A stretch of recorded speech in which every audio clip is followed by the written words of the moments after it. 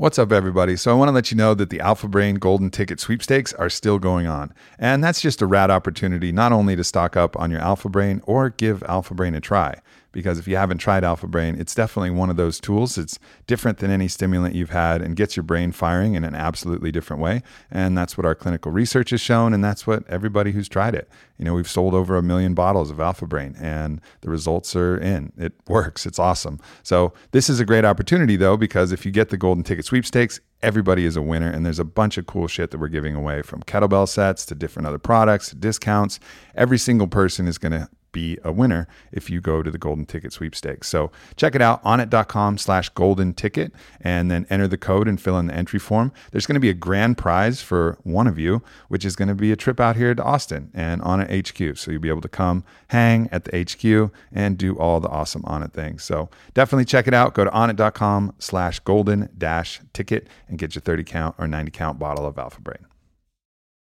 One of the things that I get asked about a lot is my fitness routine. Like, what am I doing? And I try to put out some of the stuff that I do out on social media, on Instagram, and show you guys, give you a little window into my training methods.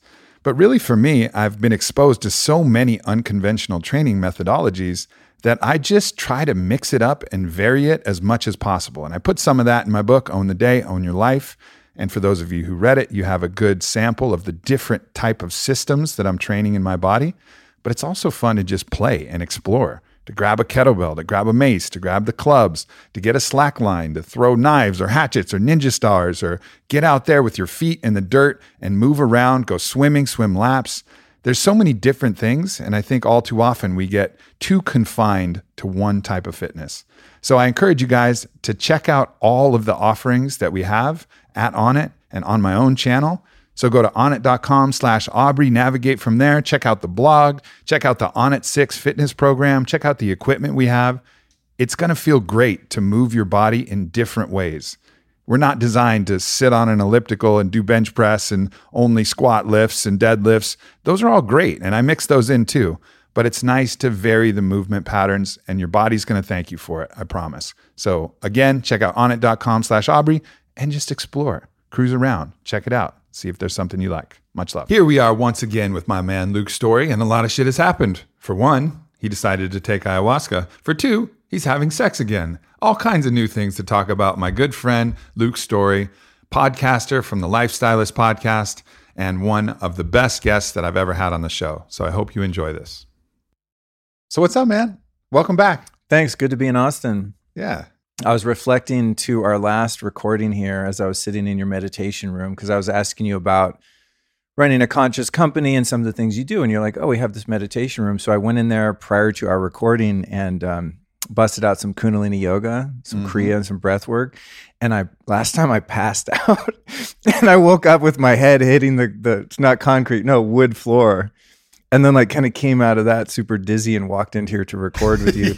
So today I went in there and I was like, learn from your past mistakes, Luke. And I just did a little mellow pranayama to kind of get balanced. Well, the last podcast was great. So actually I'm disappointed. Well, that you good. didn't Maybe have I some should mild do some breath work concussive trauma that shake you up a little bit. Yeah, it was funny. But interestingly enough, I got shaken up in another way. Like right before I walked in this room, I talked to my good buddy Elliot in LA, and he's in a hospital right now. And it's kind of a heavy way to start, but it's one of those things that really makes you contemplate where you are in your life and what you're up to. But he's in a hospital within minutes, probably by now, taking his aunt off life support, who had just been in a hit and run and been, put into a coma like 3 days ago.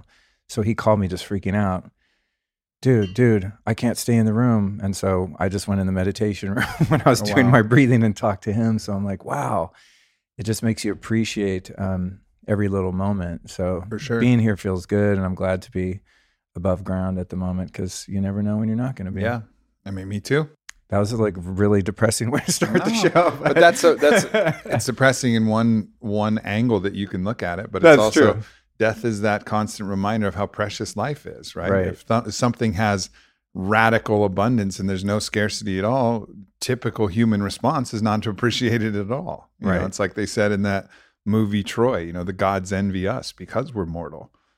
'cause that makes everything more precious because we have a time expiration on everything. And we can either be attached and try to cling to it, or we can just appreciate that, man, might as well enjoy this while we have it. Can I put you on speakerphone with my friend Elliot? Yeah, for sure, right? God bless Elliot if you're watching or you end up hearing this. Yeah, so anyway, that was kind of just happened, which is interesting. But you're right, dude. It really is about framing things in your experience as always positive, no matter how uncomfortable or painful they might be. Yeah. And, one of the things that I've been meditating on, and I really want to get into your journey because you've done a lot since we last talked, but I've been meditating on, and it was actually Mark Manson in his book and the podcast with him that really illuminated this for me, is that I framed things positive, but I framed them as positive because I put a because there. Like, this pain is good because it's going to yield this other good thing. So it's conditional. It's conditional, and it has a reason for it, right? So I'm always constantly chasing the reason rather than just blessing it. Oh, this pain is good because it's pain. This pain is good, full stop, period. This pain is good. Whoa. And really blessing all of the full spectrum of human experience as human experience, not because it will yield a result. And yes, it may yield a better result, but in the moment, not only blessing it for the positive result, but just blessing it for it being it, and not having that judgment and not having that thing that's better that you're hoping that this brings you to, because then you're always chasing something that's better. So you're always deficient. That's a good take. Reminds me of Yogi Bhajan said, if you don't see God in all, you don't see God at all. Right. And that's the existential dilemma that many of us have with the concept of God, right? Is that, well, if there's a God, then how could you allow X, Y, and Z? Right? Mm-hmm. But there's no separation, right? There is no X, Y, and Z. There is no good and bad or duality from that point of consciousness. But I like that take of, having conditions, because I'll find myself doing that. Like, I'm going through something, say, challenging, that's really painful and uncomfortable, and I'll have to sort of use that trickery on my mind that's fighting it or finding fault in order to get to a surrender, saying, well, it's okay, Luke, because you're learning a lesson. What if it's just okay because this is just it's just okay, right? Period. Yeah. So that's cool. But I swear, it's like one little flip of a thought like that, and your whole life can change. Any experience. I mean, I've had so many experiences in my life where from the outside, anyone would say, "Oh my God, you're such a victim. This is the worst thing that could ever happen to someone." And looking back, I go, "Oh my God, now I see why that happened, because it led me into a deeper awareness or a deeper surrender." And then when I go through things now after the fact, I kind of know, all right, this is painful, but it does serve a purpose. I just don't know what that purpose is when I'm in the moment that totally sucks. Yeah. And just being able to sit with that thing without even knowing the purpose, just knowing that all things existing is the purpose, and you experiencing all things is our purpose. And this is the part of the spectrum that you get to experience now. And what a privilege to get to experience that thing, because there's nothing worse than the void, which is nothing. Pain is preferable to the nothing. Right. So bless that pain, because at least you're feeling the pain. At least you're here to feel it. At least you have feeling. At least you have sentience. At least you're able to experience the thing. And if you can make that mental shift, I think that's where actual happiness lies. It's not in some preferred state of, oh, this is joy or exuberance, or I'm in love, or I'm ejaculating, or whatever the thing is that you think is like happiness. Happiness is just the acceptance and the surrender to what is, loving your fate, amor fati, loving what is, loving the experience that you're going through for the experience itself. Amen, brother. That's the challenging thing to get to, though. Really challenging, because, ostensibly certain things are highly preferential. A nice oil massage is highly preferential to poison oak. It just is. Yeah. But to get to the most conscious place, you can bless the poison oak like you bless that sweet almond oil rub at your Turkish bath, That sounds really good right about now. Right? Yeah. I still prefer the sweet almond oil rub. That's funny, because my girlfriend yesterday was like, you need a massage. When you land, get a massage. I ended up going and having a float instead, which is kind of like a massage by God. Yeah. Well, they did have a bomb. I'm sure Zero Gravity Institute, right? So they have a bomb-ass massage chair. So I texted her and said, yeah, I got a massage. No oxytocin, but, works the muscles a little bit. Yeah. Totally. So what have you been doing, man? What's been going on? You've been doing some medicine work. You've been doing some other stuff's been Well, going yeah, on too. since we last spoke on my last visit here, which I guess was a year ago, which is crazy. That's gone by so fast. I believe when I was here, I'd definitely not done plant medicines at the time. And we talked a bit about that on one of our shows. I forget if it was you on mine or vice versa. And at that time, I was also celibate for quite a long time, which ended up being a stretch of about 20 months or so, maybe even longer. Thankfully, I'm through that particular phase at the moment. The world is a better place. Yeah. But pretty recently, actually, this week, I just put out a 2-part series on my whole trip to Costa Rica. I went down to a place called Rhythmia and did 4 ayahuasca ceremonies, and I did about 5.5 hours worth of reporting, kind of, journalism, I guess you could say, gonzo journalism on the whole thing. And so it's pretty fresh in my mind and experience now because I just had to sort of compartmentalize it and put it out as some content for people. But there's many things during that experience that I thought of you because you're one of the people that I know that has the most experience with that. And also someone that I talk to kind of vet the experience and feel it out for myself. I started to become, I guess you could say, like plant curious, over the past couple of years. Sure. But as we discussed last time, it was necessary for me 22 years ago to get sober, right? And so I've been recovering from a past that was wrought with addiction to a lot of really nasty drugs that have very few benefits and a lot of consequences and side effects, alcohol being one of them and a number of others that are highly illegal. So as a quote unquote sober person, it was something that was like, well, that's for the other kids to play with. A guy like Aubrey can do that, still come back, run a great company and keep his shit together. He's not going to end up in a bar, like doing some coke and leading to this and leading to that. And you end up on your knees in a jail cell somewhere. So like that's for other people. But as I started to research it more through speaking to you and other people that are, more clinicians, et cetera, psychiatrists, psychologists, Gabor Mate, people like this, right, that see the value in plant medicines therapeutically and specifically applied therapeutically to people with addiction issues that are current, ongoing. Yeah. So that was always perplexing to me because in the lexicon of classical sobriety, if you're an alcoholic, then in order to stay off alcohol, you can't smoke weed, you can't do blow, you can't do meth, drugs are off the table for you. So the idea of having in the past so many times been triggered back into active addiction because I thought, I can smoke some weed, like it'll be cool. And then that like spins out into, total insanity. I couldn't get my head around like how a psychedelic couldn't lead you back to doing drugs. And I hear from everyone that it doesn't, but still I'm like, yeah, but what if it does? Because the place that I come from is just such a dead end, and it's many years in the past, but I have a respect for whatever goes on in my biology, my particular chemical makeup. If I took a drink of whiskey right now, I really don't know what would happen, but based on my past experience, it's not good. It's just this cascade chain reaction thing.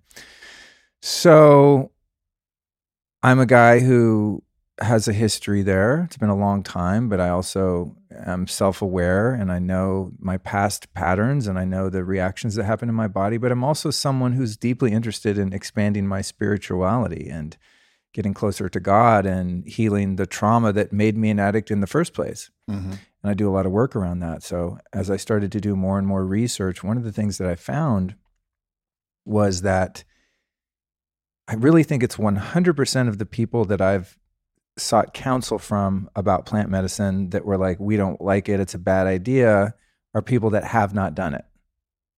100%. Yeah. And these are people that I respect. I mean, yoga teachers, Kundalini teachers, meditation teachers. I mean, people that are wise, that are steeped in tradition, experience, people that have spiritual insights. All of them said, oh no, it's a shortcut. Like, you need to learn how to climb. Don't take a helicopter to the top of the mountain. Just all these different analogies for why it's kind of a shortcut and a cheat. And you don't get to reap the benefits because you're kind of taking a shortcut, right? You should just meditate for 40 years and you'll get there instead of taking ayahuasca for 6 hours and getting there, right? Because you're going to have to come back to this experience and not get to take the teachings with you that you learned. Kind of something like that. I mean, I'm paraphrasing and making an amalgam breakdown of many people that I highly respect and admire, having that take that it's just like, in the end, it's not worth it. Or even someone like Ram Dass, who's been an insanely prolific cosmonaut throughout most of his life. And then ultimately, I think kind of arriving at, it's just you and God, and you don't necessarily have to take the psychedelic route to have a spiritual experience. So I'm taking that, but then I meet guys like you and so many other people that I respect that explain these profound breakthroughs and changes and healings of the heart, the mind, and the body from plant medicines. And 100% of the people that are sort of not advocates, but just in their own subjective experience, say pro plant medicines, like a guy like you. You're not like, hey, everyone should do it. You're just like, this is what it does for me. I'm digging it, right? You're intelligent enough to not tell other people to do it. 100% of those people are like, it changed my life forever. It's the best thing ever. So after a few years of kind of being curious and really being weary because of my sober state, I really started to just piece those facts together, that the antis have never done it, and the people with experience are fully into it and say that it changed their life. Some of whom are close friends, So eventually I started to just get these nudges from the universe, and it was this one particular place in Costa Rica called Rhythmia. And someone, oh, have you met this guy and met this one? And, like those little sort of pieces of the puzzle start coming together. And I pay attention to those signs, and not that I always follow them and say, oh, this is, I have to go to ayahuasca now because 4 people told me about this particular place or a book or something like that. But it's more about the feeling that I got inside when those dots connected. It was like, there's a really strong draw. So long story short, I finally reconciled my concerns and talked to a couple of people that have a lot of experience with plant medicines and specifically addiction recovery, et cetera, and got my ass down to Costa Rica and proceeded to have 3 out of 4 really beautiful, amazing experiences. And why I thought of you a lot when I was down there, actually, because one of the things I think I asked you about, I was like, dude, if I do mushrooms or acid or something, it's super fun and I kind of want to do it more, oh, we had a great shroom trip. Let's do it next weekend. That's kind of how I was. I mean, I used to sell mushrooms. I had 5-pound bags of mushrooms in my Hollywood apartment for years. I would just do them all the time and just go to dead shows and whatever. And you said something to the effect like, oh, Luke, it's not like that. Like, man, I'm never looking forward to going and taking ayahuasca. Like, that tastes gross. It makes me want to puke in my mouth just thinking of it. And you were like, trust me, dude, it's not the kind of thing that you're going to become habituated to or do for fun as like a party drug, right? And I'm paraphrasing your feedback. But I thought about that. I was like, okay, that's a good sign, because I'm someone who has a tendency to really latch on to things that feel good and, that I could use as an escape from pain. So my intention in doing it was not to escape from myself and my shadow, but rather to face it, right? To really go closer to myself and to really look at the reality that is my life, my past, my consciousness, and to really heal. But when that first fucking medicine started to hit me the first night, I was like, fucking Aubrey, this is fun as hell. I was checked. Yeah, it's actually really fun. I'm ready to do this shit every day. I mean, honestly, and I have to be real. I promise people that listen to my podcast and follow the work that I do, my promise to them is that I'll be authentic. And I have to say, I didn't have a glass of wine. I didn't have a hit off a joint. I didn't do anything like that for 22 years. And when that medicine started to hit me, I guess it was after the second serving. Mm-hmm.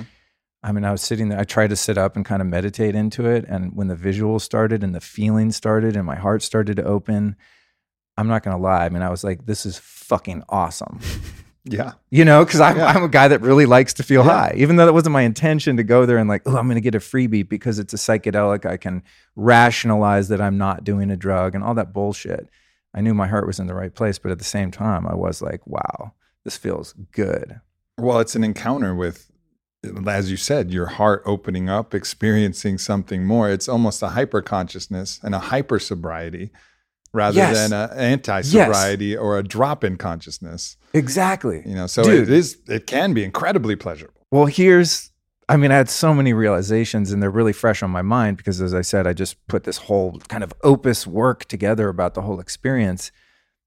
But the first night, as I was going, oh my God, this feels amazing. Like I'm, losing the body, the personality, the ego. I'm just melting into this state of pure consciousness, and the veil that keeps all these other dimensions from our experience was lifted. And I'm like, oh shit, I'm working with a lot of different dimensions now. But in that moment, the thought that came to me was, I have never been so sober in my whole life. Beautiful, man. You can't get any more sober than that. It's fucking blistering, blinding because sobriety. And that's what's so weird about it. It's like, wait, I'm high as fuck, but I'm actually more sober than I've ever been. How do you reconcile this? And I didn't even, I didn't get into mentation or analyzing it. I was just like, oh shit. Now I'm truly, for the first time, in a state of, I think, as pure consciousness as I could get, where the personality's kind of back there somewhere. Sure, the ego's, is aware. The physical body is there to a degree because I'm a little nauseous, a little uncomfortable. I know when it's time to move over and flop to my other side because I'm feeling a little sick. Right. Like your body's there, but there's this grid in the room and this other intelligence or intelligences that I'm now in communion with, whether it be God, the medicine, spirits, angels, I don't know, I don't care.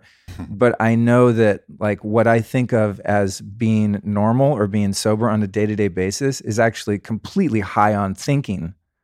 Mm-hmm. Right? It's high on anticipation, on regret. It's actually like the mind is working so hard to stay out of this moment and survive whatever threats might be coming, that you're actually no human, I don't think, is really ever truly sober, right? Unless you're out of that, right? And so the first two ceremonies, I'm my higher self or my consciousness is sitting there witnessing this profound silence.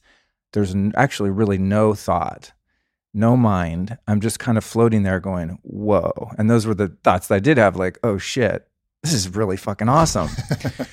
But beyond that, there was really nothing. The first two ceremonies, I was just experiencing the bliss of not being encumbered by thought and even emotions, really, And that's when I had that realization. I was like, wow, this is a deeper level of sobriety, but not one that you could go drive on the freeway with. Like, I knew that I would have to come back to mind in order to experience the lessons that my soul is meant to experience being embodied here. So I'm like aware that I'm just, getting a glimpse at something that is perhaps constant when you're out of your body, but it's a glimpse enough to go, oh, okay, I get it.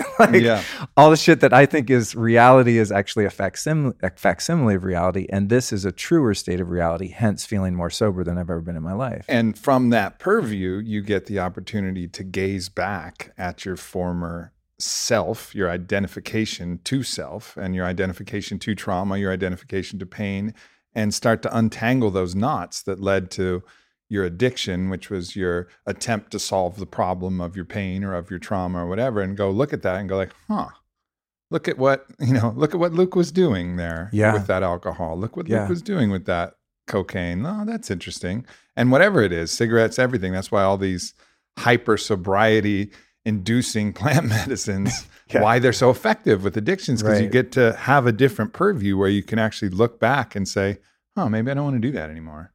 Or maybe that's not exactly the best way to solve this problem. Oh, absolutely. And, and again, I'm not an advocate for other people, especially, and I have to be really careful for people that are in recovery. If some kid has like 6 months sober off crystal meth and they're like, oh, I'm going to go do ayahuasca, this will be awesome. Like, I don't know that you're ready for that shit and that it wouldn't lead back into a spiral. I think I waited for so long until I really felt in my heart, and also just felt so committed to, dude, I don't want to be on heroin. I don't want to be an alcoholic. I don't want to smoke crack. I don't want to live like that. It's just not something I ever want to go back to.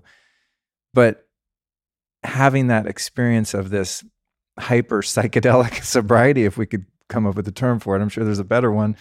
Maybe it'll come to me later. But the very last thing on my mind was like, I should go back to LA and like start drinking beer again. It's just like that's the absolute opposite of where it took me.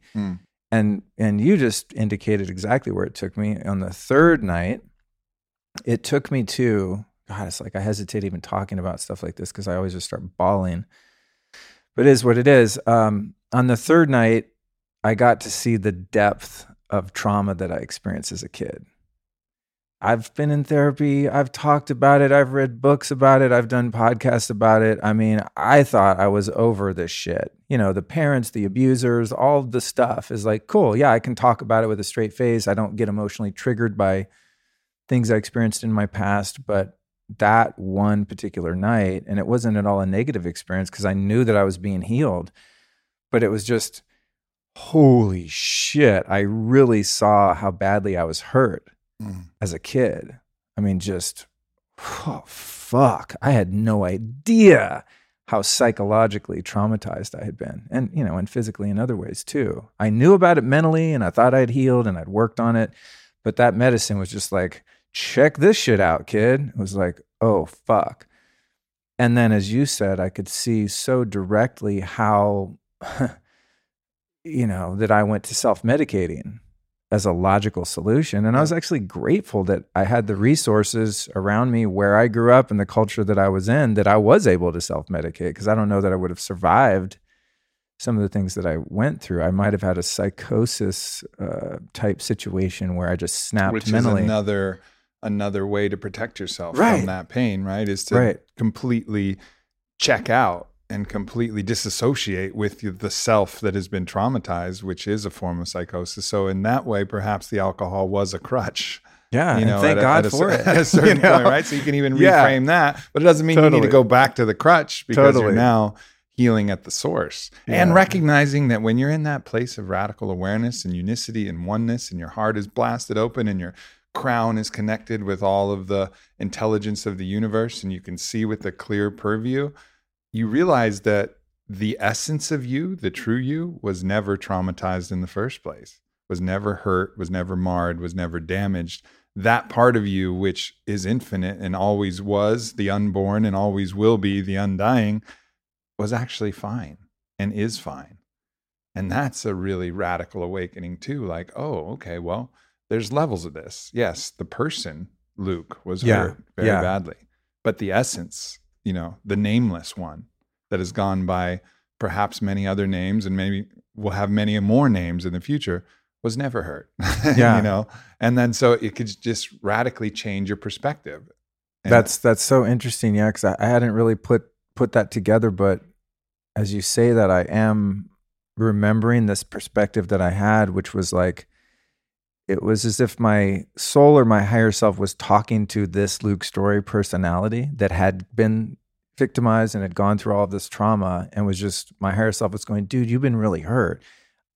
Higher self's going, I haven't been hurt. You've been really hurt. Right. Yeah. You, the entity that is embodied this time around, October 29th, 1970, Denver, Colorado, you popped out. And you've had these experiences, and I want to show you how much they've shaped your life and how badly you were hurt, so that you can fully face those demons, face those shadows, and recover, and in a sense, be reborn. Yeah. Yep. I mean, that's something that's hard to find some people can, but it's hard to find that on a meditation cushion alone. It just is. Yeah. You know, it's a lot slower. It's a lot slower. And I've been meditating for 22 years, dude. And it's helped me a lot. And no doubt. I meditated this morning. I'm not going to stop. But on that medicine, there was a lot of parallels between glimpses I've had in meditation through years of Kundalini yoga, through breath work. And they actually, you know, at this particular place, they integrate breath work and all this other stuff. So you're it's all connected to the ayahuasca experience. But when I was in ceremony, I was like, I know this place, but just barely. I've touched on it. I've glimpsed it. It feels familiar, but I've not lived here for 6 or 7 hours or whatever. You know what I mean? It's just like, oh, ding, you're in a float tank. You know, you did some kratom. Like, oh, you relaxed. You had a moment where you're like, consciousness is observing you, the person, the body in the float tank or in the meditation or in the yoga class, but not for that long, and not where you can sort of keep riding those waves. And then, you know, and I'm like preaching to the choir here, but for anyone listening, it's really interesting because unlike other psychedelics that I have a lot of experience with recreationally, like LSD, psilocybin, et cetera, when I used to do acid, it comes on sort of slowly and you start tripping and then you peak, I'm peaking, bro. And then Jerry Garcia's on stage. It's fucking awesome.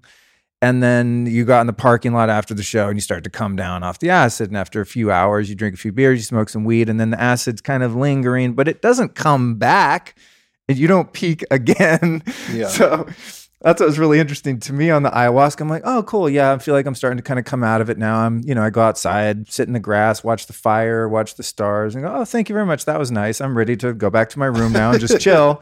And the medicine's like, oh, hello, taps you on the shoulder again. Here we go again. That happened a few times. I was like, what the fuck? Yeah, the waves. Yeah, that was really, no one told me that either. So I was like, what the fuck? Yeah. And one night, it was like 3 hours after ceremony. I'm in my room. I took a shower. I was on social media, just trying to like get normal again, kind of, for lack of a better term. Not that being social media is normal, but I had to kind of use my mind to get out of that state.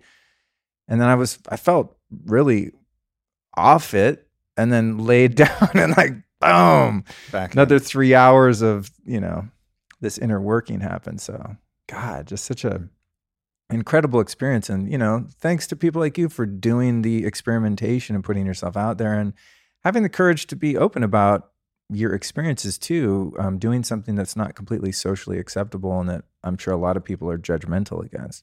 Well, they were. I think now, not so much now, you see the opposite. It's now been almost tipped to the other side of some form of spiritual merit badge, some kind of like Boy Scout. Bro? You got your Aya patch, bro. Yeah. Like you're wearing like a general's jacket and you got your little list of medals that you have on. Right. And so it's interesting to watch how that shifts, because the ego will adapt to a different game, of social acceptability and hierarchy of value and value structure. Yep. And if ayahuasca places you in a higher value structure, well, you'll go do that to be in that higher value structure so you can go back to that social circle that holds that in high regard and be like, yeah, I did it, no big deal. That's dope. Like whatever. That's dope. And so you have to be mindful of all of those forces, the which spiritual have shifted. pride side of it. Yeah. That's the funny thing I've always observed about ego. I remember years ago, I was doing a lot of hatha yoga, and I just started to have a little success in my career. And so I bought a BMW X5, like a used one, but it still looked pretty cool. Mm-hmm. This car I still drive. I'm like addicted to those cars. I'll probably never switch. But I found myself one day, there's all kinds of parking around the yoga studio. And I found myself one day like making an extra effort to park in the parking lot of the yoga studio. And I said, why am I doing that? And then I could see, because I want the girls in the yoga class that I never talk to. They never talk to me. I'm not even really attracted to any of them that I've seen so far anyway, but I want them to see me, driving a BMW so that at least they want me or they approve of me, right? And, this wasn't the only time that I've observed the ego, but it's just one that stuck in my mind. And then I thought, well, that's the materialistic side of the ego. Well, I'll just get rid of that. Then fast forward through more observation of the ego. Now I'm the one who's the hardest meditator in the yoga class. Mm-hmm. I'm the deepest. I wear the most beads. I never wore beads, but you know what I'm saying? Your power amulet is. Yeah, like I know all the Sanskrit mantras and like I'm that. And it's been so funny to observe the tenacity of the ego, and that it's really dumb. The ego as sort of a consciousness or an energy, it's really dumb, but it's also very clever. So yeah, it's a total chameleon. It latches onto anything. I'm the most spiritual. And if you don't have the awareness of how like everywhere you go, the ego, you're on a motorcycle, your ego's always in that little sidecar. It doesn't matter what street you go down, how fast you go, what you're wearing, it's still there and it's ready to take credit or be ashamed or find some sort of value position for you to be in and to put everyone else in your environment into. And the only way around it is just being aware of it and sort of loving and accepting it as part of your survival mechanism and just going, oh, cool. Thank you, ego. I appreciate it. Oh, that you want to kill that person because they're cut in front of you. Oh, thank you. Good luck. You can just step back. Right. Even when I pulled up here today, dude, the opposite. It's so funny of the BMW at yoga class. I land in Austin airport. And on the way here on the plane, I thought, you know what? I'm just going to rent a car. I just had the idea. I think I fell for like a JetBlue ad on my phone or something. I was like, yeah, you know what? I don't want to wait around for Uber. And then it looked like it was raining. So I rented a car and I was all kind of out of it from the flight. And I went up to the thrifty desk, and something was messed up with my reservation because I did it from the plane. And she's like, well, we do have an economy car for you. And I'm like, yeah, just give me the cheapest. She goes, is the VW Beetle okay? And I was thinking, I was like, that's not really my steez, you know? But I was like, whatever, who cares, you know? I walk out to the parking lot. It's bright red, dude. It's out in the lot. And it's so funny because when I pulled in here today, I was like, I'm parking that shit around the corner. There's a lot of tough motherfuckers that on it. I'm not going to roll up in my red Beetle. I'm already like not that ripped. I'm not going to roll up in my red Beetle to the beast mode on it location. And I just like laughed at myself. I'm like, thank you, ego. I appreciate you looking out for me. I really don't fucking care what kind of car I rented and what color it is. It's so dumb. But there it is, 22 years later, and the ego's still going, you need to be worried about what these people think of you. Yeah. You know? And now, it doesn't rule me because I have that awareness and I don't care, but it's just like, really? You're still trying that? It's like, God, what a tenacious ego I have that it still is trying those little games. Whereas if I had like been a baller and rented, I don't know, whatever car, a Hummer or some shit, I'd be like, I'm going to park this shit in front of the on it main doors. So all the guys see me rolling up in an expensive car. Or your ego could have flipped and been like, well, I'm supposed to be the spiritual guy, you know, and I've got this fucking Hummer and then I can't rent a cool car. And you can get in these endless traps of trying to seek that validation, trying to get the thrill and that pleasure externally from what other people think. And really the only way out is awareness, because no matter which car you rent, no matter what you do, the ego can be activated. There's no way that you can remove yourself from the game of the ego other than to be aware of it and to just kind of pat it on the head and be willing to challenge it. You know, be willing, you know, one of the things where I'm encouraging people in my mastermind to do is like go on a fear date, like go on do something that really triggers your ego, right? So like wear something really stupid in public, you know, or like go sing a song in the middle of a park that you're not good at. You know what I mean? Like do something that's like, oh my God, I really shouldn't do this. Obviously don't hurt anybody. That's not challenging your ego. That's impinging on someone else's freedom, right? But like do something that your ego's like, oh no, people aren't going to like you if you do this, or if you wear this, or if you're like this. And just to watch, just to observe that childlike ego squirm a little bit and be like, you know, and be like, all right, well, now we see that you're exposed here and this is what you're feeling, and like, interesting. That's brilliant advice, dude. And something I've done, I think, to sort of stack on that is I'll do shit that I'm embarrassed to do, which usually has to do with my self-care routines, because many of them aren't socially appropriate. So when I was at the, what do you call it? A river, creek, outside of Barton Springs pool today on the other side of the fence. I guess it's a creek. I wanted to do breath work, and I also wanted to be in the sun. And there's hella people and their dogs. I mean, it's a packed little beach. Yep. Everyone's out there smoking weed, playing with their Rottweilers and shit. And so I'm like, okay, well, I don't want to go over in the trees because I'm trying to get as much sun in as I can. The only sunny spot is where all the people are. And I thought, well, I'm just going to kind of lay down here and lay on my back and do a breathwork session. And then the ego's like, you're going to look like a spaz. Everyone's going to ostracize you and hate you and think you're a weirdo. And I thought, perfect. Yeah. Knock out two birds with one stone. I'm that guy. Okay. I'm that guy. And also I'm going to be feeling really good out in the sun, breathing. No, I didn't, admittedly, I didn't go as hardcore as I would have like in a private setting. Sure. I didn't want to make people feel too uncomfortable, but I just said, fuck it. And I feel great having done that. But you're right. Those opportunities to just do you. I do experience sometimes though that, and that's something I have to be aware of, is to be kind of understanding and compassionate of the people that I'm rolling with that might not be as enthusiastic about doing themselves. You know what I'm saying? Mm-hmm. Like, I'm like, I'm me. Fuck it. I don't care what people think. This is an ego exercise to just be that guy. But sometimes people I'm with are like, dude, I'm not that guy and I'm with you. So can you chill out? But what's the best thing to do? Is the best thing to challenge that aspect of themselves that's uncomfortable with that? Or is the best thing to do to acquiesce and coddle it? And like you have to ask yourself that question too. Like, how am I showing up of greatest service to my companions here? Is it with that kind of devilish smile? Like, I see you. I know this is uncomfortable. I'm doing it anyways because this is going to be fun.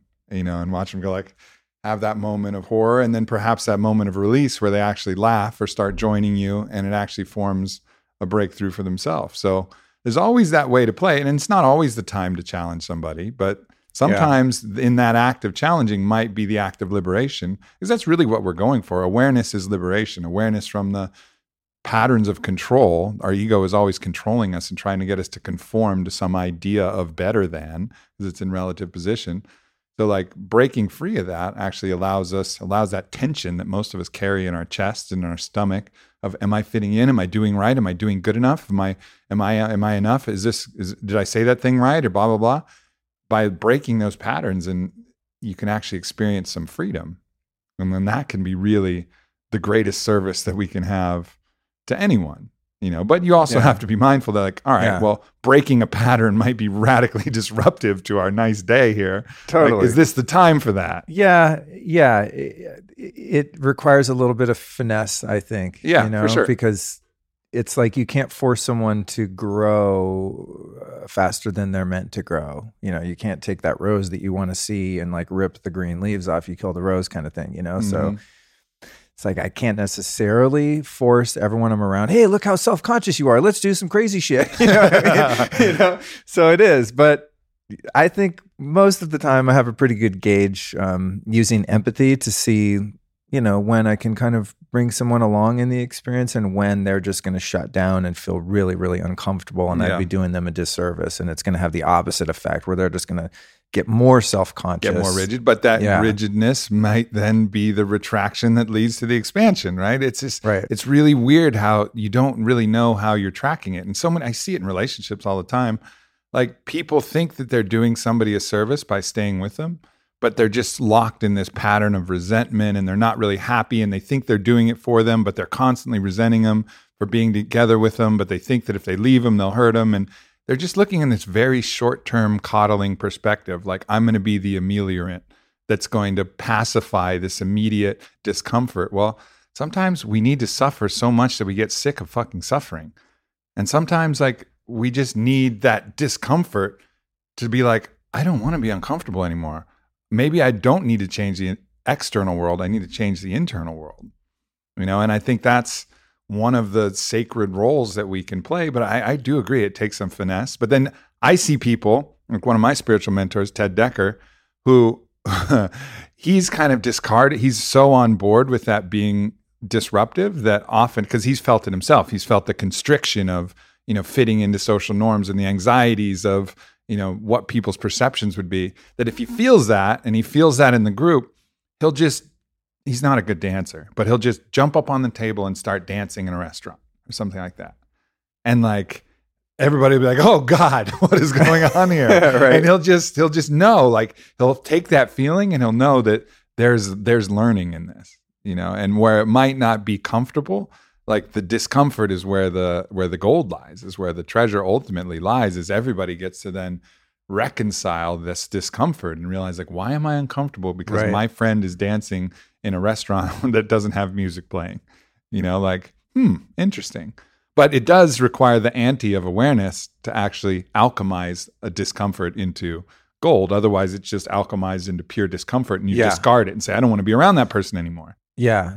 One has to have that witness perspective enough to see, oh, a part of me, not me, is getting uncomfortable right now. What is that? Let me investigate that. And let me be curious. Yeah, and then make kind of an adult decision whether or not they're willing to push through it by being comfortable with the discomfort, or whether or not they just have to recede back into that feeling of being trapped. But if you don't have someone that has that framework, they're just going to be like, this person's fucking nuts, and I'm real uncomfortable every time they're around. But I guess that's how you sort out your friends, right? I mean, your friends come to know you as the disruptor and the one who's going to sort of push yourself, and maybe not push, but maybe encourage some of the people around you to become free. I mean, I think that's what it is for me too, is like, I lived so much of my early life just in constant acute self-consciousness. Just everywhere I went, I felt like everyone was staring at me. It's like I used to feel like I was like the star of a movie, and everywhere I went, like there was a camera crew following me around and everyone was watching. And then every once in a while I kind of pull my head out of that self-centered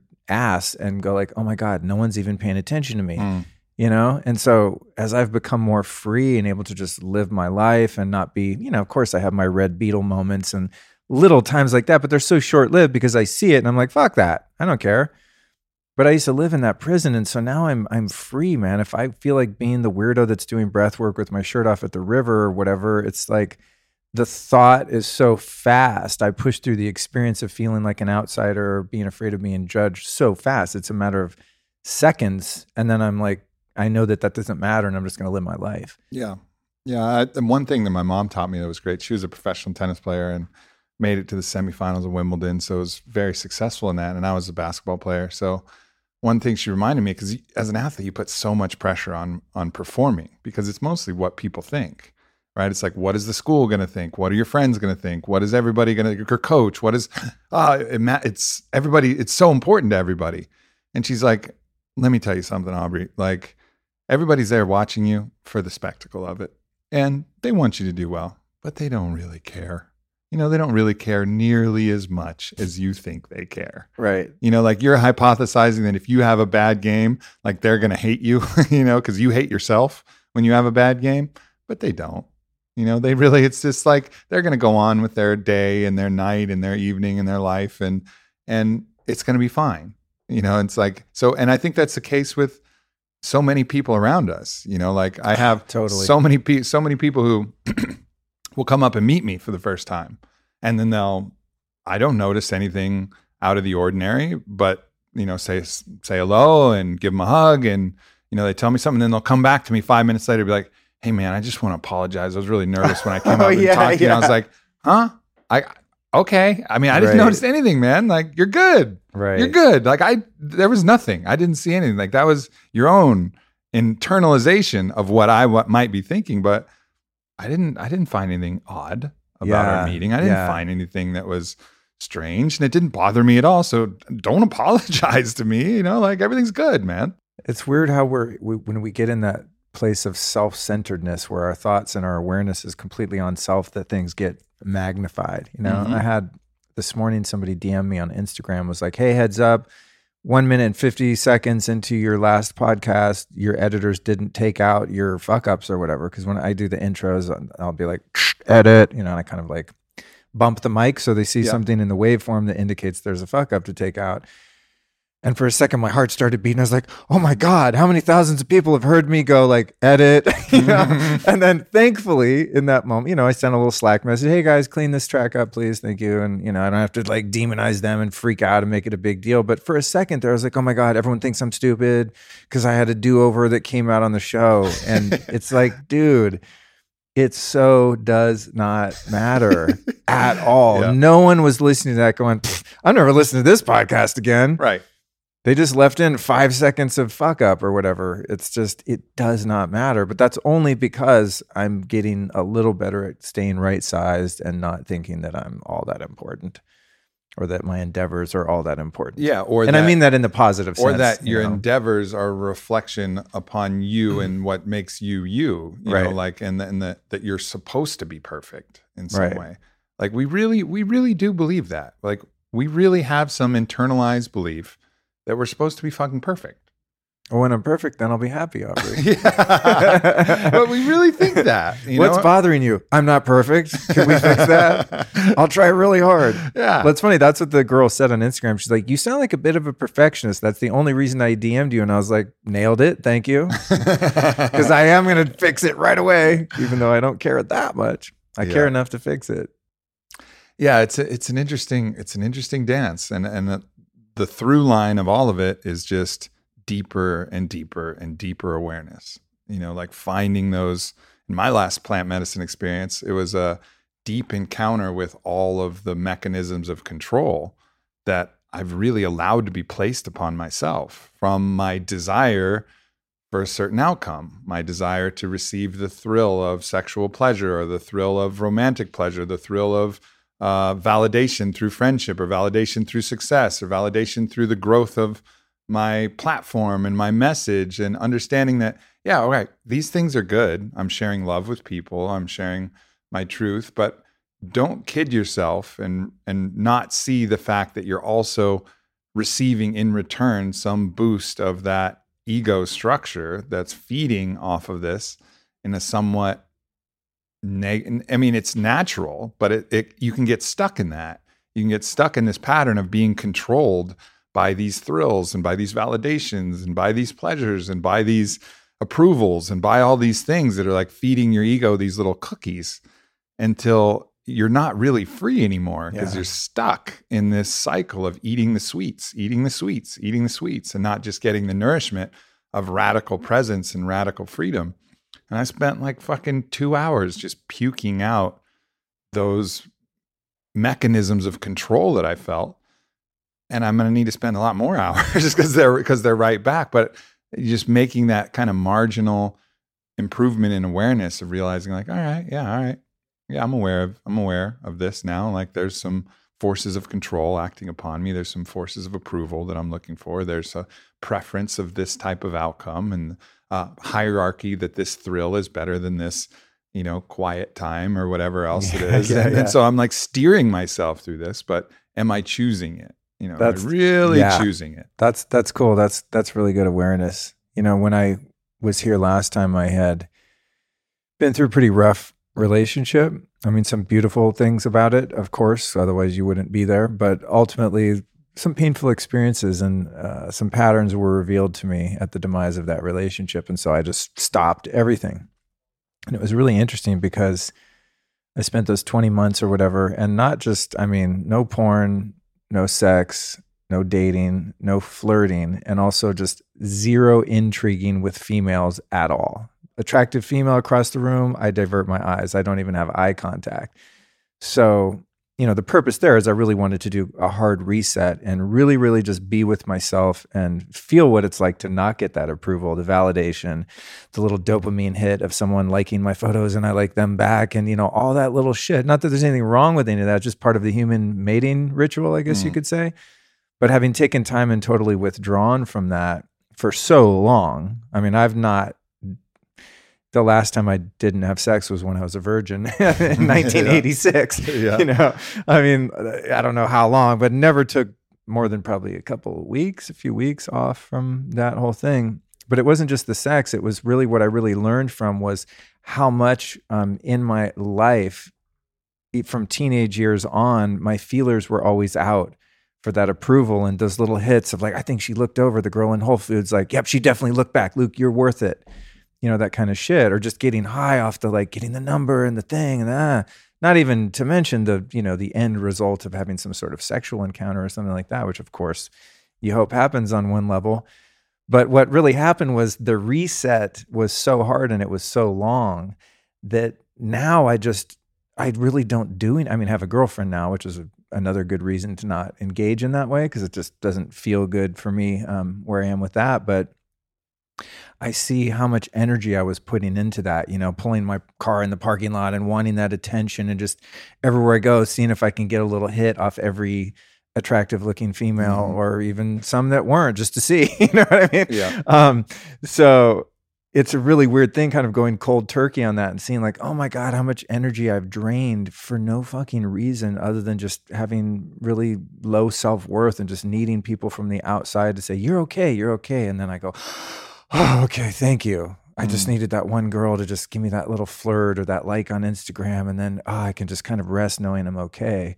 Whereas just cutting all of that off and having to really face myself was such a cool experience because there was nothing to feed off at all. Yeah. And if anything did present itself in the periphery, I just was committed to myself. I had a very firm resolve that I was just not going to engage and just see what that would be like.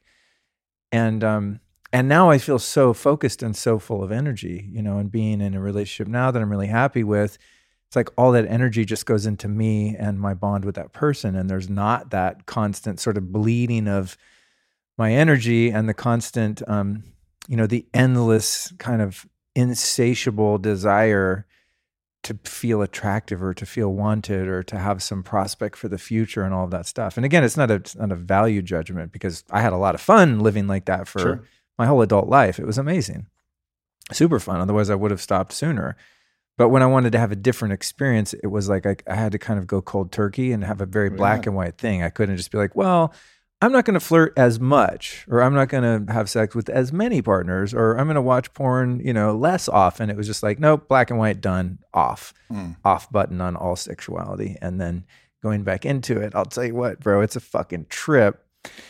because it's all so new now. It's actually really weird for me. And yeah, it's weird because it's such a different experience now. And especially in relationship, entering into it in such a different way and, really pacing it and going slow and being much more conscious and all of that about it. I don't want to go into too much detail at the expense of other people's privacy, but it's just a different experience, and it's like everything's so new, which is scary as hell because I don't have my old shtick. I have my thing. I know how to do the thing, like flirt, you get the girl, you do the thing. There's kind of a rhythm and a pattern to it.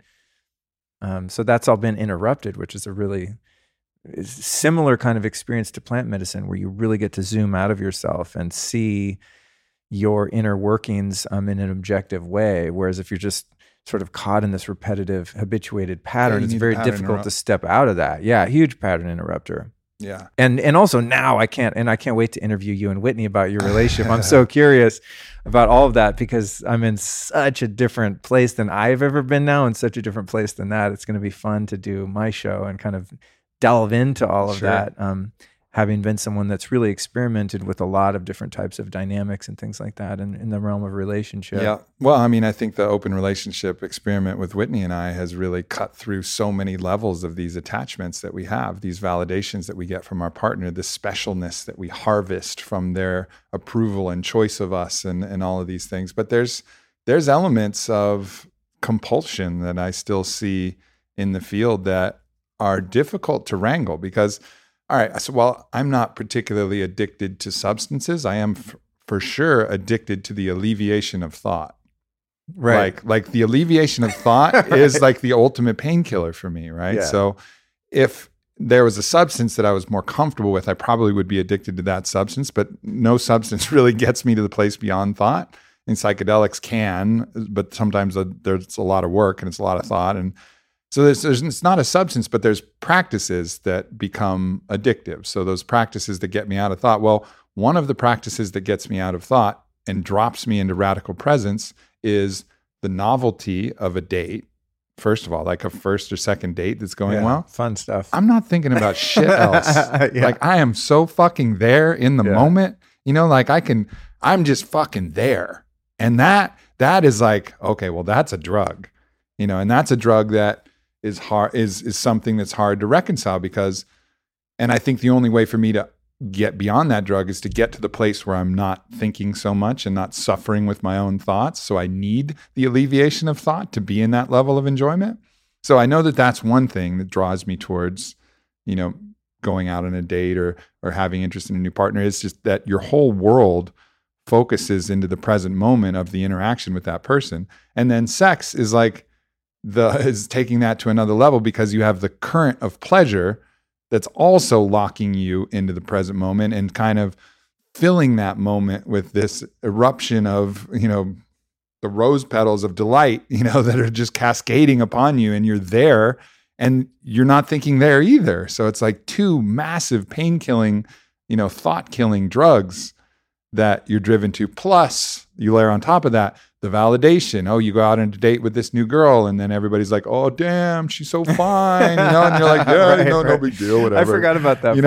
Like there's so many different elements, but fundamentally the experience itself is probably one of the more effective drugs. Now I can do it in a float tank too, and I can do it in other places too. And I'm starting to choose more of those, and I can do it in meditation and I can do it in those other things. But I think really the only way out of the trap for me, I could go, one option would be to be like you and go, abstinent for a while and then allow these other things to rise to a higher level. It's no party. And then re-engage it. Yeah, for sure. But I'm trying to do it all simultaneously where with awareness and be like, okay, I get it. Like this is a drug. Because even like in my own mind, even when I'm trying to go to sleep or I'm trying to nap or something like that, I know that I can snuggle into an erotic impulse in my mind and it'll be like a little haven where my thoughts kind of disappear and all I'm thinking about is some girl's pussy. Like that's like, it's soothing. That's my whole world. And it's just like my teddy bear of thinking, where like nothing else is bothering pussy me. Teddy bear, yes. And like, And so like realizing like this is an ameliorant, like this is not only the experience, which is rich and has a lot of value, but it's also a painkiller. So I have to eliminate some of the pain that I'm kind of walking around with, which is my obsessive thinking and my anxiousness and my stress that I feel about fulfilling some either obligation or opportunity or responsibility that I have to be a certain way or whatever. And so it's interesting to now, and this is fairly recent too. I don't think I've talked about this before either, but it's interesting now having that awareness of like, all right, I see these forces of control that are upon me, and I see these compulsions that are not always negative, but they also, how do I get myself more free? Well, I got to get myself more free by like building and feeding the baseline contentment of just pure existence itself. Right. Yeah. You know, and like that's the thing that I need to, and I'm going to spend the next stretch like really focusing on. I'm so familiar with all of that. Yeah, you just kind of brought me back to the sense of withdrawal when I just stopped doing all that. I mean, it was easy at first because I was in a kind of a painful predicament and I just touched a really hot stove and was like, I'm out. Like I need a break, you know? But when I decided that the way that I felt I could most effectively break the patterns that I had developed and the way that I entered into a relationship, just who I became in those relationships, et cetera, some of the things you just described. And when I was like, you know what, I'm just going to go full on with this. And as long as I need to go until I feel like I've changed and I've broken those patterns and I'm orienting myself in a different way. So I don't know how long it was going to be, but it ended up being a really long time. But then after that initial sort of wave of relief, I'm like, okay, I'm out of that scrape. Like I can just chill. And then I was left with myself. Dude, just going to bed every night alone. No little shits on Instagram. Nothing happening, dude. No, like, I'll just look at some light core porn on my phone for a couple minutes just because it feels good and I can get in that cozy spot. I mean, let alone going down the rabbit hole like on a full-on computer. You know what I mean? You know, porn has its degrees. Guys listening will understand, you know, but I was like, no, I'm not even going to do like lesbians kissing. Like nothing, you know? Yeah. And cutting all of that, I'm thinking of like the most light core porn possible. That's probably it. Did you shut off the porn of your own mind? Were you able to shut off your own fantasizing?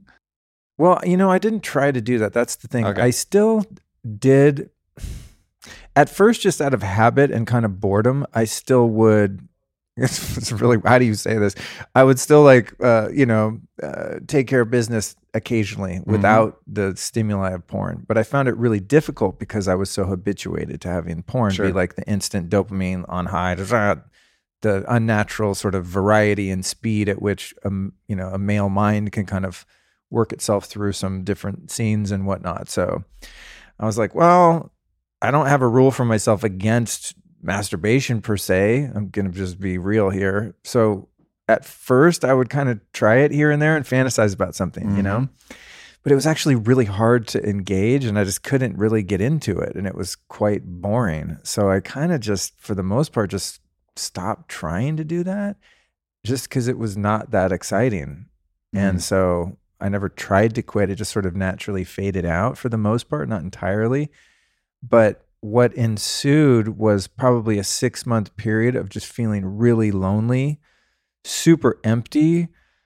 Just the house is real quiet at night.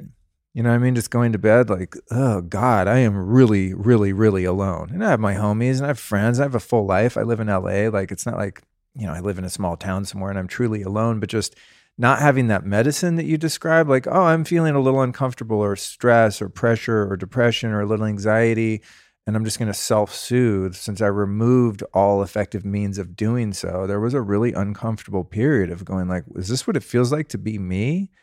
Shit, this isn't that awesome sometimes, especially at the end of the day. Yeah. You know, because that's when I would usually sort of seek that comfort, whether with a partner or myself. But the rewards, like I was saying, when I said earlier, oh, you know, now dating and stuff is really weird. And that's not the right way to say it. It's actually really beautiful and it's amazing. It's just all of my senses are so heightened now because I went through that period of withdrawal and just completely shutting it all down. And now I'm coming at it in such a different framework that it's not weird. It's just different, but it's so beautiful and so amazing. It's just everything is like brand new again, physically and otherwise.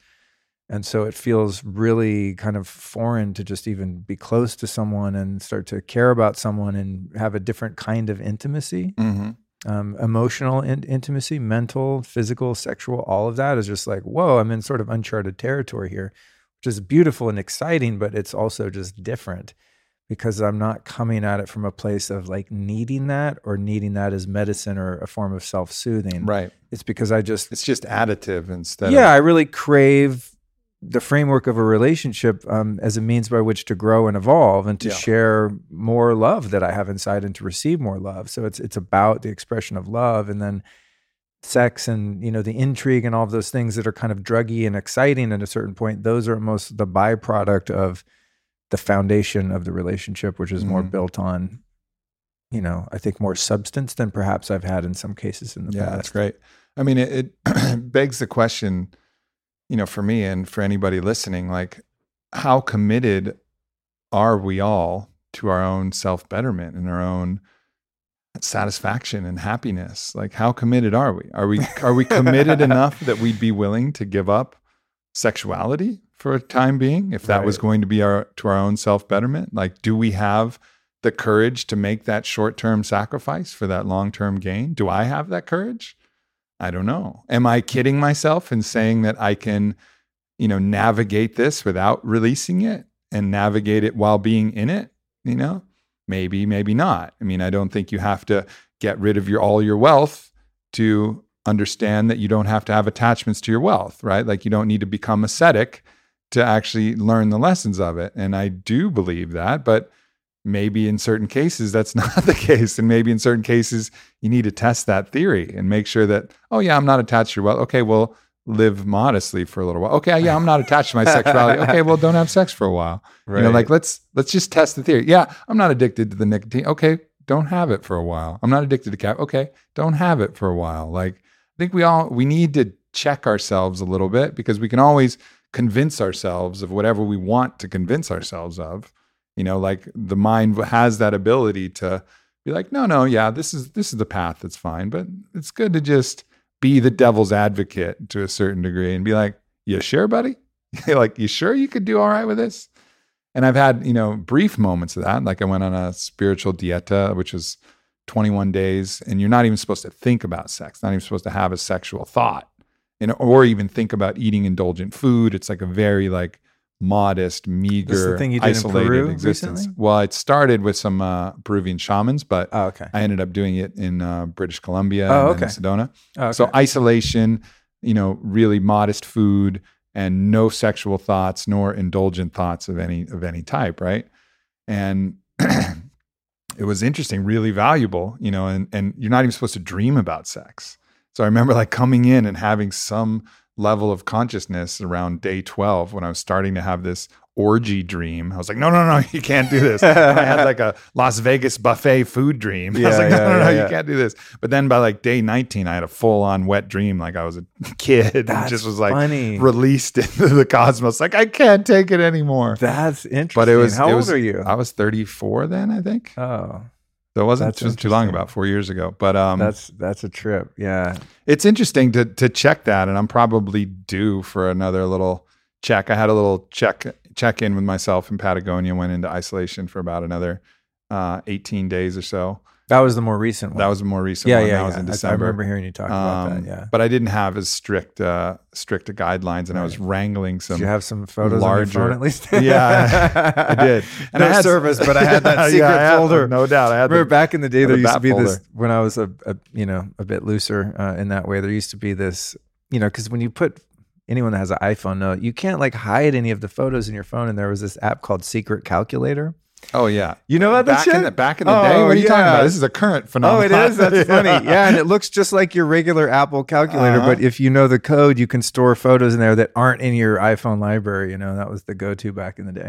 I've since deleted that. But on that note, how many of us are that committed and to really stop and take a look at yourself? I'll be honest, I don't think I ever would have done that thing I did for those almost 2 years had I not been uncomfortable enough and really saw that I had patterns that were not only hurting me, but hurting other people. And I had to find a way to change. And I knew that Well, I had the sense that I wouldn't be able to do what you're describing, where like you kind of just work your way through it, but you're not really abstaining from any of that behavior. You're just kind of like, oh, let me just feel this out as I go and make changes as I'm still active in those ways. And so it's not like, for me, a thing of, that I did it out of virtue or something like that. It was just out of desperation and necessity of this shit is not working and I don't know how to fix it. So I'm just going to stop everything and start over. And then I did. I read tons of books on love addiction, sex addiction, codependency. I mean, all that kind of shit. Just like, why do relationships not work for me? There's one common denominator and it's not me. Fucking them. Yeah. It's I select them. Yeah. And so, we're a perfect maybe trauma bonding match, or we, match each other's broken parts or traumatized parts or whatever it is, and also have loved many of them and they've loved me, but I wasn't getting the results that I wanted and it became really painful. And that's why I made the decision to take such a drastic step back. Probably would have been a lot easier to just kind of like, well, I'll just take it a little slower next time or something, or maybe see fewer people or whatever, the case may have been. So. But may not have been as effective. But I think what you're highlighting there too is that the blessing of suffering, like the purpose and the blessing. It goes of back suffering, to the beginning of our conversation. Is that you suffer enough until you get sick of it. Yeah. You're like, okay, I'm really fucking sick of this. And now I'm going to do something about it. And that's why these ameliorants, that's why these things that just numb our pain enough, or these relationships where you're being just a crutch enough, just feeding them just enough validation so that they don't really have to reconcile their own shit.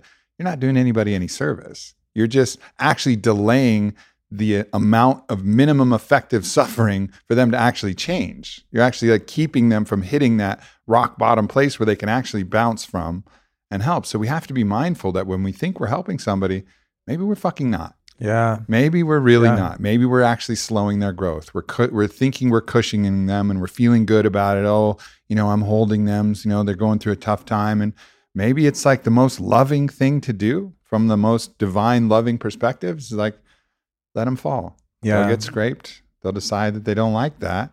I've witnessed the phenomenon of enabling, in the context of addiction recovery and stuff like that. It's a really hard one for people that are close and care about the person suffering to get, because it's so hard to not, quote unquote, help someone that's suffering that you care about, But there is such thing as enabling. And I think you're alluding to that in a relationship. Sure. You were talking about before where two people think, well, it's easier on both of us to just stay together, even though it's not really working and we're stuck and we're not growing. It's like a dual enabling and enmeshment of enabling each other to stay the same instead of just ripping the Band-Aid off and being like, this isn't fucking working.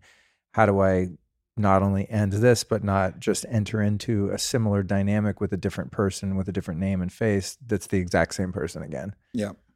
You know? Yeah. Try and repeat the same thing and expect a different outcome. I mean, that's like the definition of madness, to do the same thing and expect a different result. Dude, story of the first many years of my life. Story of all of our lives, man. Yeah. But and just that growth comes in moments of awareness, and then it will gradually shrink and fade. That kind of blistering hyper sobriety that you experienced in the ayahuasca. It's up to you how much of that you can keep, but I would be willing to bet it's not going to be the whole thing, and that's why the practices of meditation and the practice of going back and experiencing it again to teach you again and remind you, because, the ego and all of these other forces, the societal pressures, they're tenacious and they will get their entangling vines and try and bind you back up into feeding off of those brownies and thrills and cookies of the approval of the world. In terms of having your own experiences with trauma, which we all have to varying degrees, I think we experience them subjectively almost as bad as the next person, even though from the outside one looks worse than the other. Seeing that the ayahuasca was such a healer of trauma, and what I'm starting to sense is also a healer of the triggers that result from trauma, that the subconscious sort of loops that we have from kind of mind and brain injuries that happen in trauma. And then later in life, something reminds you of that and you get triggered and you freak out inappropriately. Have you seen in your own life that the medicines that you've taken have healed traumas to the degree where a trigger is just removed and you're finding yourself going, holy shit, I'm not triggered by that thing anymore? Oh yeah. I mean, it's not just the plants, but those things have shared, a lot of illumination on all of the triggers, and all of these different patterns. And when I do the plants, it's almost like there'll be a review period, like you said, like, you think you've dealt with this? Like, let's make sure. Right. Like 6 months ago, I had a plant medicine journey, and I thought I was pretty healed from a really traumatic experience with Whitney taking on a really sexually aggressive lover. Right. And this was very traumatic to me. I perceived it as incredibly traumatic. Dude. Right. So I thought I was good about it. And I took a really light psilocybin dose, and I was like, I'm just going to cruise here on this nice evening in Sedona. And I just went like straight full on in to the trauma of that experience, and how I had validated myself in all of these ways, and how that challenged that, and how it was a symbol for, all of these things. And I was like deep in it. I was like, fuck. Like, that's like still obviously really there for me. And then this most recent experience I had, I went back into there and a little check, and there was just like a little ding, like a little tap on my kind of stress center. And I was like, okay, there's a little bit there, but not nearly as much, like not nearly as much. I'm not identified with that person that would be traumatized by that thing. I've evolved, right. I've shifted, and I don't need, that isn't something that's a mirror looking back at myself and causing me to feel this pain anymore. But there's a little check. So there's still, even though the mirror is shrunk from a full life-size Jumbotron version that was beaming something that told me I wasn't worthy of love and everything else, now it's just like a little tiny little flip phone version that was paging me something. It was like, not completely gone, but mostly gone. So it's nice to have those moments where these really challenging, triggering things, you can see dramatic progress, through the work. Yeah, because it makes you keep going. Totally. I had an interesting experience on the very last day on the retreat I was in Costa Rica. And we had done the 4 ceremonies, and it was the last day before I was going to fly out, and I wanted to go into town and go to the beach, and like, cool, man, we did a lot of great work, and I'm just, still kind of not high, but how it is, like you're in a really heightened state of consciousness. And so a local kid who was also a participant had his car there, and he's like, oh, I'll take you to the best beach, like locals only. I was like, fuck yeah. We pull out of the campus at Rhythmia. We go, maybe 300 yards, and I'm in the front seat riding shotgun. There's like a packed car in the back, a tiny little car, and some other participants. And we're going on the road, and there's like a curve to the left, and it was a slow motion thing, when you get in a wreck and it's like everything goes slow-mo. I look over, and he's just like, blah, blah, blah, blah, blah, blah, and just fucking rolls the car off the road into a ditch. Yeah.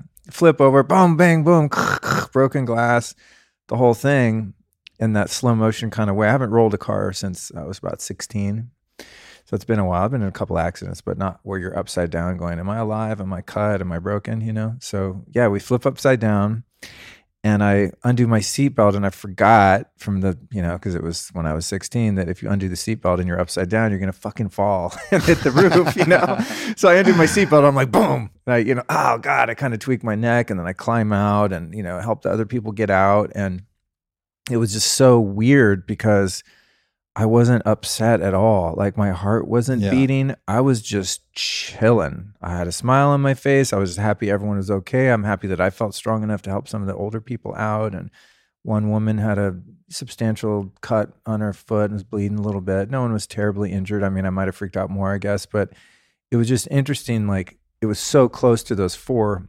ceremonies that I was still in the medicine, I was still in that place of being completely untriggered and in touch with my true self, my higher self. So this little melodrama of physically being embodied in a metal and plastic thing with rubber tires that flipped upside down on the side of a road was just like, ha ha ha. It was like, I was like, what's the big deal? So what? And I was posting shit to Instagram, and everyone's like, dude, are you okay? Oh my God. Like everyone's freaking out. And I was like, what's everyone freaking out about? It was literally like no big deal. And then even looking back, I look at the Instagram post. I'm like, oh shit, that car was totaled. And I just got out and was like, is everyone cool? Okay, great. Are we still going to the beach? You know what I mean? Like we, needless to say we didn't, but it was interesting to see how just, the physical danger trigger, at least in that moment, was relieved. Yeah. And it was kind of a sneak preview of, oh, wow, I wonder if some of these other triggers when I feel insecure or judged, or if somebody makes me angry or I feel threatened in some way, am I going to be able to not be as reactive as I was flipping that car, as a result of working through some of those wounds and having that medicine and that weird ET fucking grid that scanned my body and fixed stuff. How much more fixing could be done? And I think that brings me back to you saying like, oh, it's not, you're probably not going to want to go do it all the time. I don't want to go do plant medicines all the time because of the high, which was fun, admittedly, as I said in the intro, but I want to see what else can be fixed. If I can roll a car and be like, I'm cool, then maybe my girlfriend doesn't text me back fast enough and I don't have to get all insecure about it. Doesn't mean she doesn't care about liberation from, and I think your word melodrama is perfect, right? Because like we're always stuck in these constant little melodramas, these little telenovelas where everything is so important. Like the pain I felt from Whitney taking that lover, like I can look back on it now and like she was just having sex, man. Like she was just having sex. Sex that's not dissimilar, not dissimilar than sex you have. And like, look at the pain you felt. Right. Like, and have compassion for myself. Like, oh, but also know like, look at the little melodrama you were playing in. Like it didn't matter.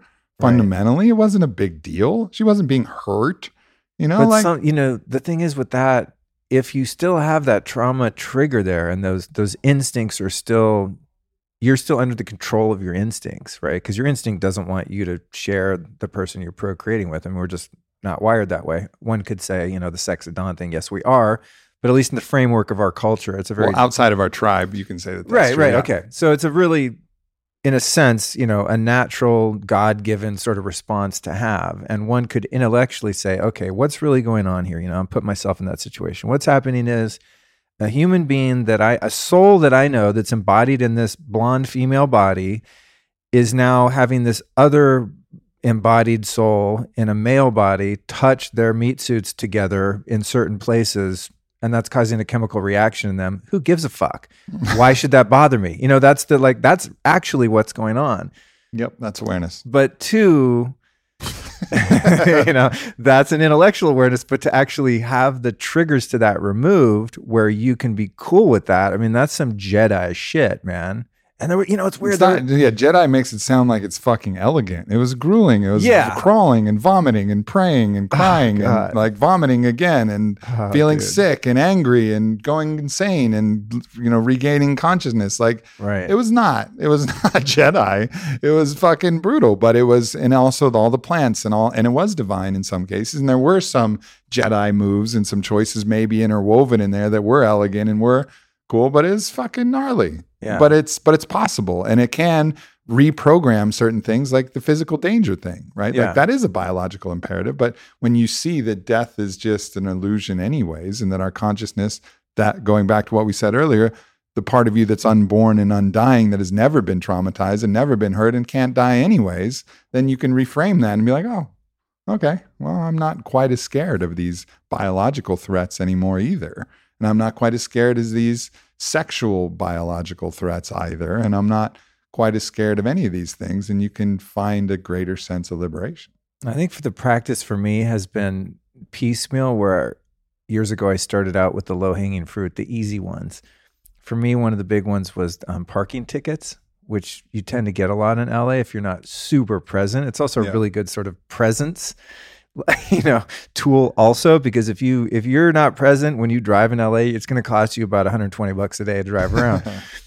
But I remember the first few times that I started getting a ticket, and then I learned to be more present, needless to say, but I'd walk out to the car and I would see that and I would be able to catch the trigger.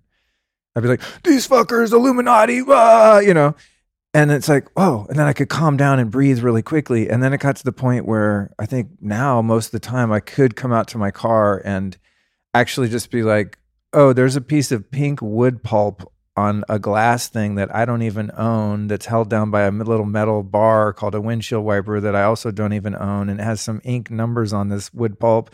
It doesn't fucking mean anything. And I have to give some wood pulp to fix this wood pulp. So I have to go on my computer and like do pretend clicks that mean some, some numerical value somewhere in some grid of a system. It's like, I can do that, but there are certain things still that I don't have that ability.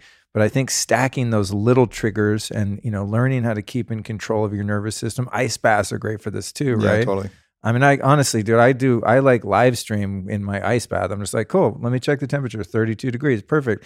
Get in there. So guys, here's what I'm doing today, da, da, da, da, da. And I'm, my breath is a little fluttering, but I'm chill. But that wasn't like that the first time I did one. Nope. Now It's just, okay, so if I can do the ice bath, maybe when I have a conflict in a relationship, I don't have to freak out and think it's the end of the world. I can just breathe through it.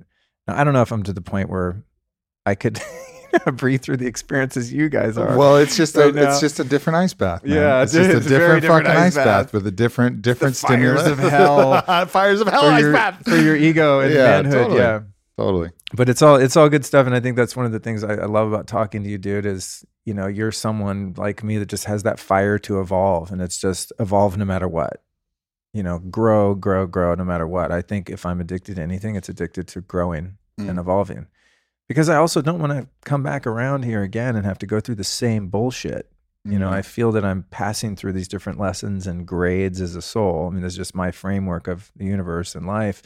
And I don't want to come back and be like, I'm jealous. Like, fuck that. I want to be done with that. Move on to the next thing and on to the next thing. Not just for the next life, but for this one.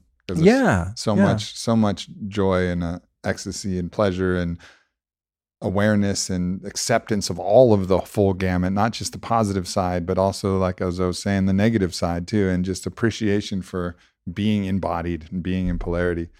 And that's heaven. The kingdom of heaven is upon us. It's here if we accept it.